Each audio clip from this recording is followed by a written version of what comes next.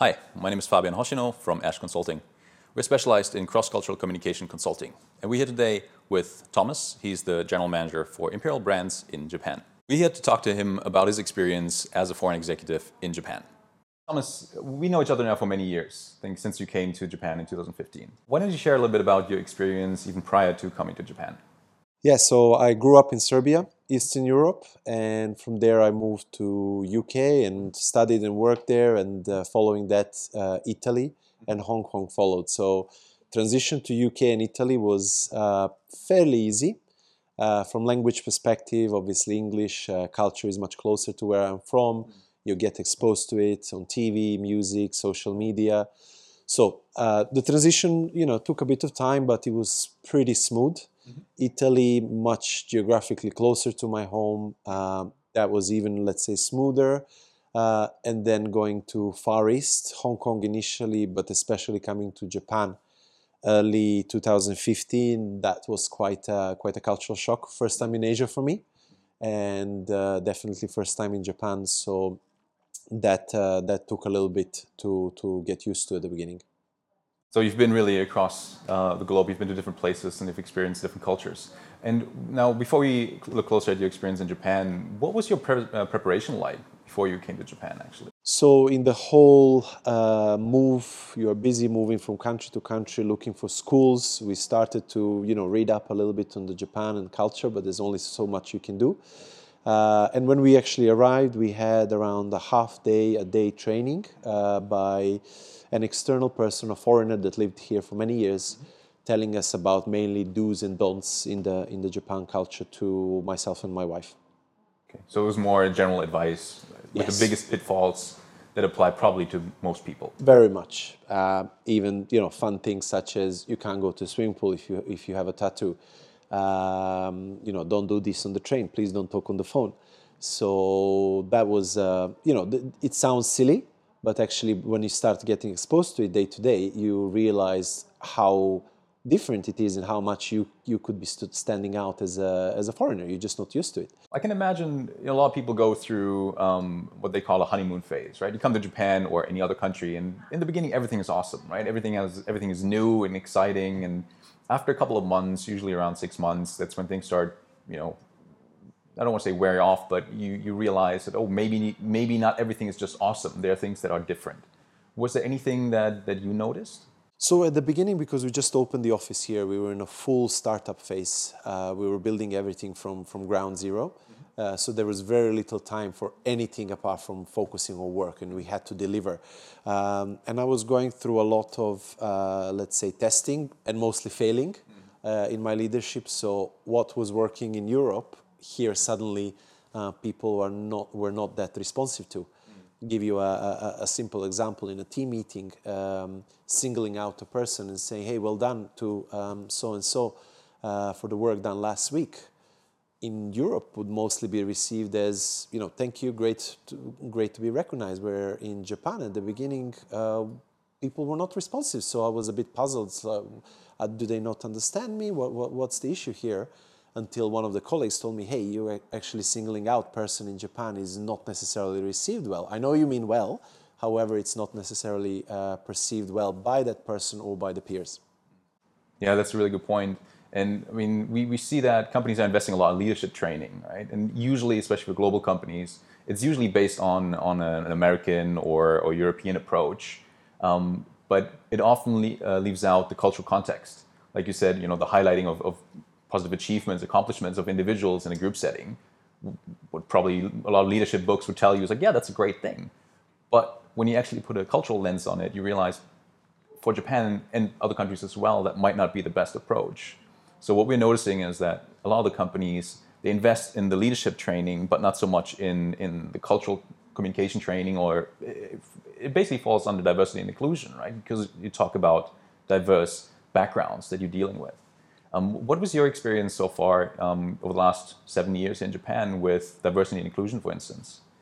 That's a big topic. I think it's becoming more and more live in these days. We certainly, as an international company, have had that agenda from the beginning.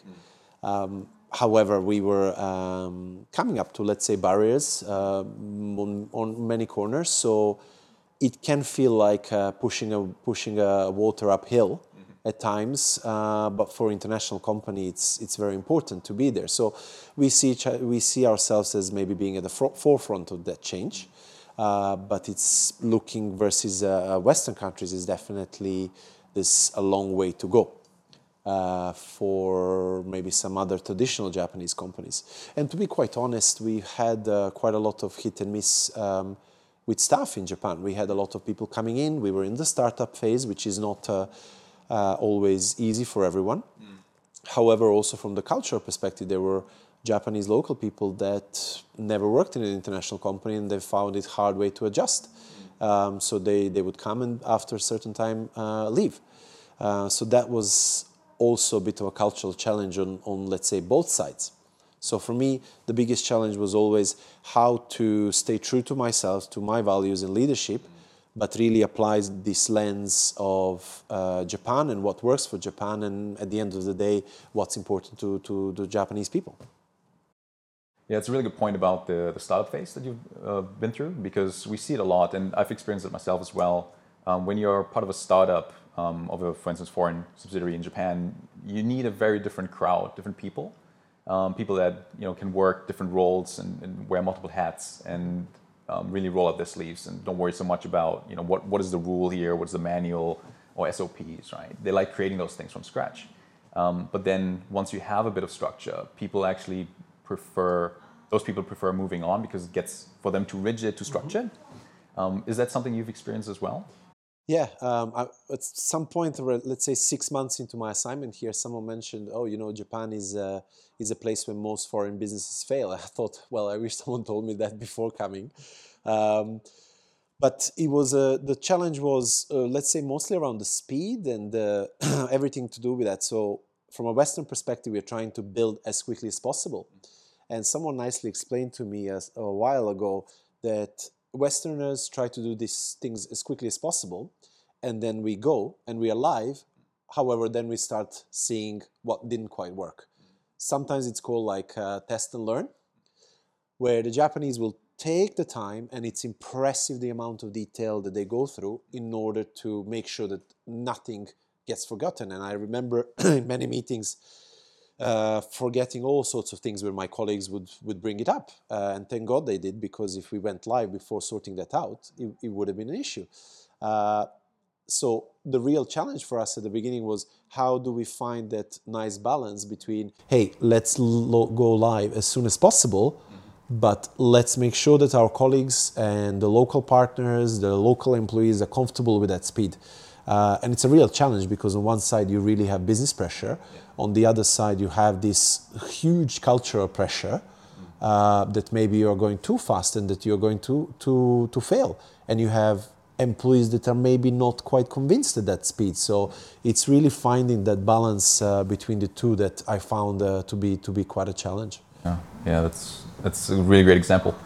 During your time, did you have a mentor that helped you with all that? So I was lucky to have my boss at the time, who was here already a couple of years by then. So he went through the same.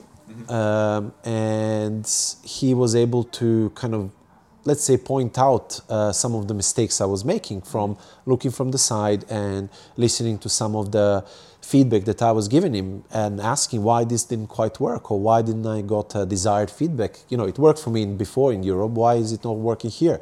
So he was able to be this bouncing board for me and to help me with that. Yeah, it's really good having a mentor, regardless of what your position is in the organization, right, and how experienced you are. Having a mentor like that can really help you, especially with the learnings, and having a sounding board like that is very powerful. Having them within the organization, of course, comes with its own downsides, right? Because, of course, they're part of the organization. Sometimes they might be part of the challenge that you're facing. You think it would have been beneficial to have like an external party to help you with that? Yeah, certainly. I find that with training and leadership, taking a proper time to focus on it, and having an independent party helping you with that definitely helps with the process and the focus and what you actually get out of it. Having an internal mentor is extremely helpful. However, you do end up mixing, let's say, work with leadership, and it's never a clear cut, especially in that early environment, 2015, 16, when it was full of learning for me, but it was also so busy in terms of getting the business off the ground. It wasn't quite easy. So having that, let's say, an independent time with someone outside of work, almost outside of the office, and talking about the experiences you're going through would have been certainly beneficial, and something I would recommend to anyone coming to Japan as a foreigner, first time in Asia or in Japan. I would certainly recommend that. Yeah, that's very true, because we see a lot that a lot of the people that come over to Japan, of course, a lot of them are of course, they have a lot of accomplishments under their belt, and they're very proud, right? Because they get to get that chance to step up, take on a new leadership role in a new country, be part of a startup, and they think, well, I'm getting this promotion because I did a great job until now. So sometimes people can be a little bit reluctant to external advice, but I think, like you mentioned, that's exactly that time at the beginning of your journey, especially your arrival in Japan, where you should probably take a step back, zoom out a little bit, understand the cultural context that you're in. And that's why we with Ash, we actually offer that to our external, to our clients, and especially to expats that come to Japan.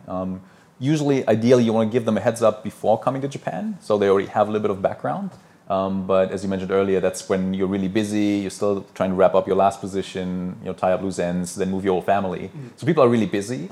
So usually we start when people come to Japan, to then coach them in one-on-one sessions. Like you said, you take them away from the day-to-day business, give them space to zoom out and actually think about, okay, well, what's actually going on here? And then we provide context, because all the challenges that you described, we've seen that with all our clients across all industries, all company sizes. It's very, very common. There's a lot of overlap. And that's where we try to leverage our experience over the last 10 years here, really, to help our clients not make the same mistakes and really learn from other people, and then really learn and be more effective from the beginning. Yeah, it's having help beforehand helps, but it's still quite theoretical. But once you actually get here, get your hands on, you start going through some examples, and you start getting some question marks in your head, then having that kind of discussion and chat would definitely helps. I've had so many comical situations myself, as well as seeing other foreigners coming into the country. I remember especially one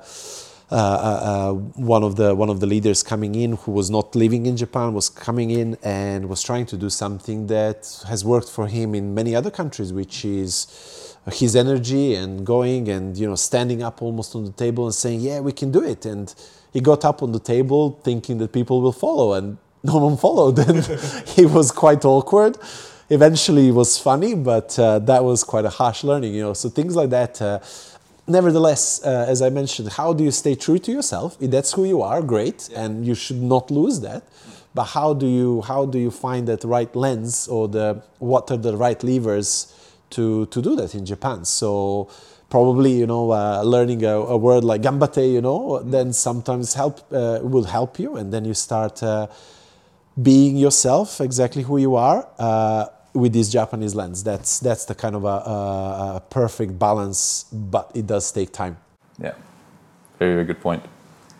Okay, so in the beginning, you were speaking about the training that you received, the half-day training to prepare you, and you said it was good, a lot of fundamentals, but not necessarily covering the business side.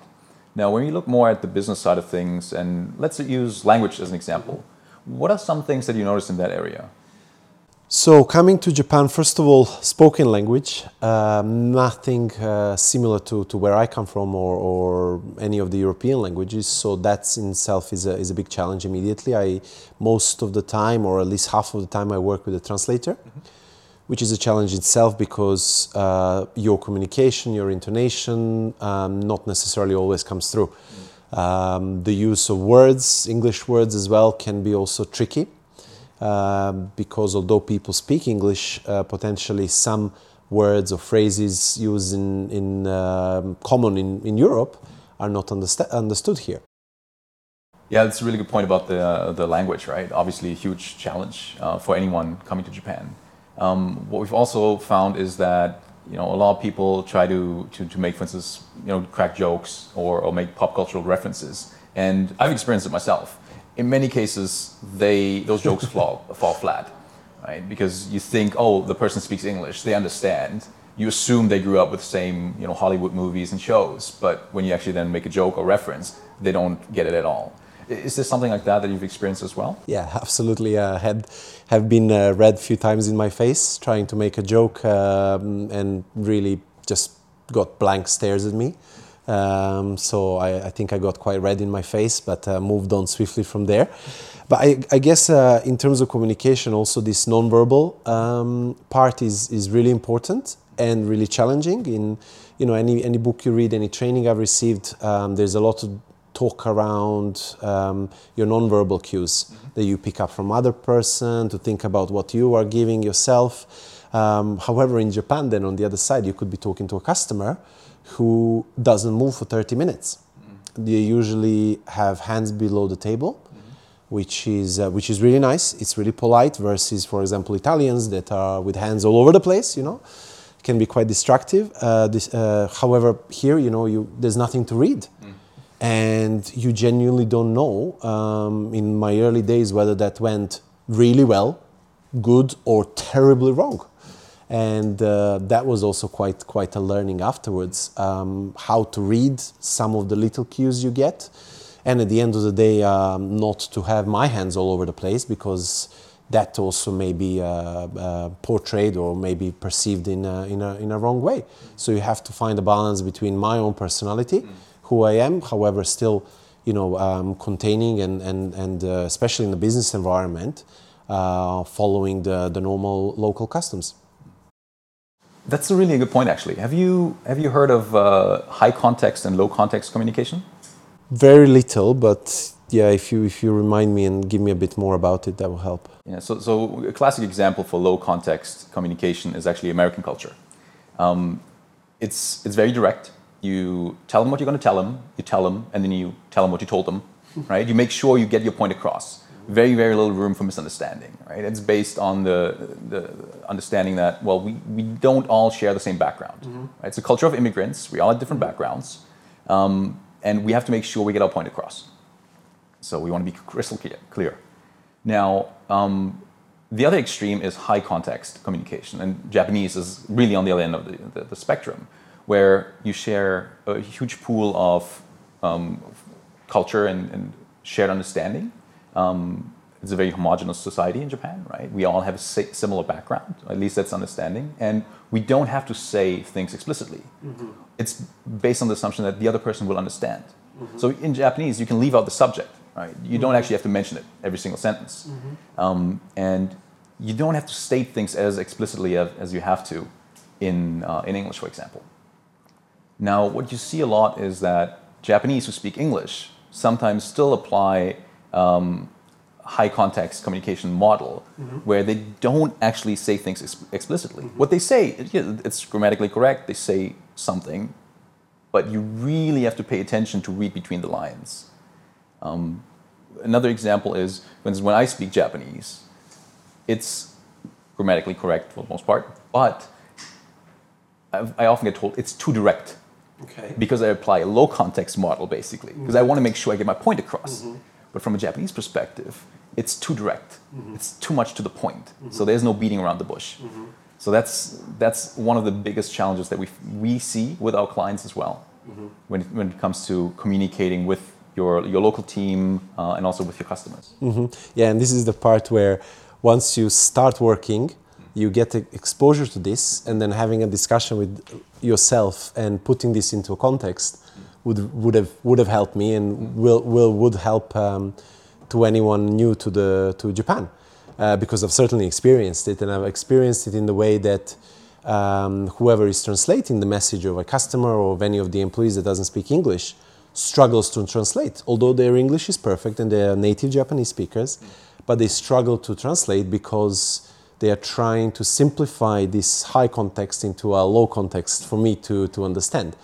And they often say it's much easier to translate English into Japanese than Japanese into English, which what you just said makes perfect sense. Exactly. Exactly, and that's why a lot of things you need to experience it to a degree in order to build on that, right? And then get the coaching around it, the mentoring around it. And that's why we do it over the course of about 3 months, where it's really every week, chunk by chunk, and we talk about those things like high context, low context, feedback, decision making, and then we speak about them, and then we ask, okay, well, looking back at last week, was there anything along those lines? Or now looking at next week until we meet again, can you pay attention to those high context versus low context communication styles and how the people communicate with you, right?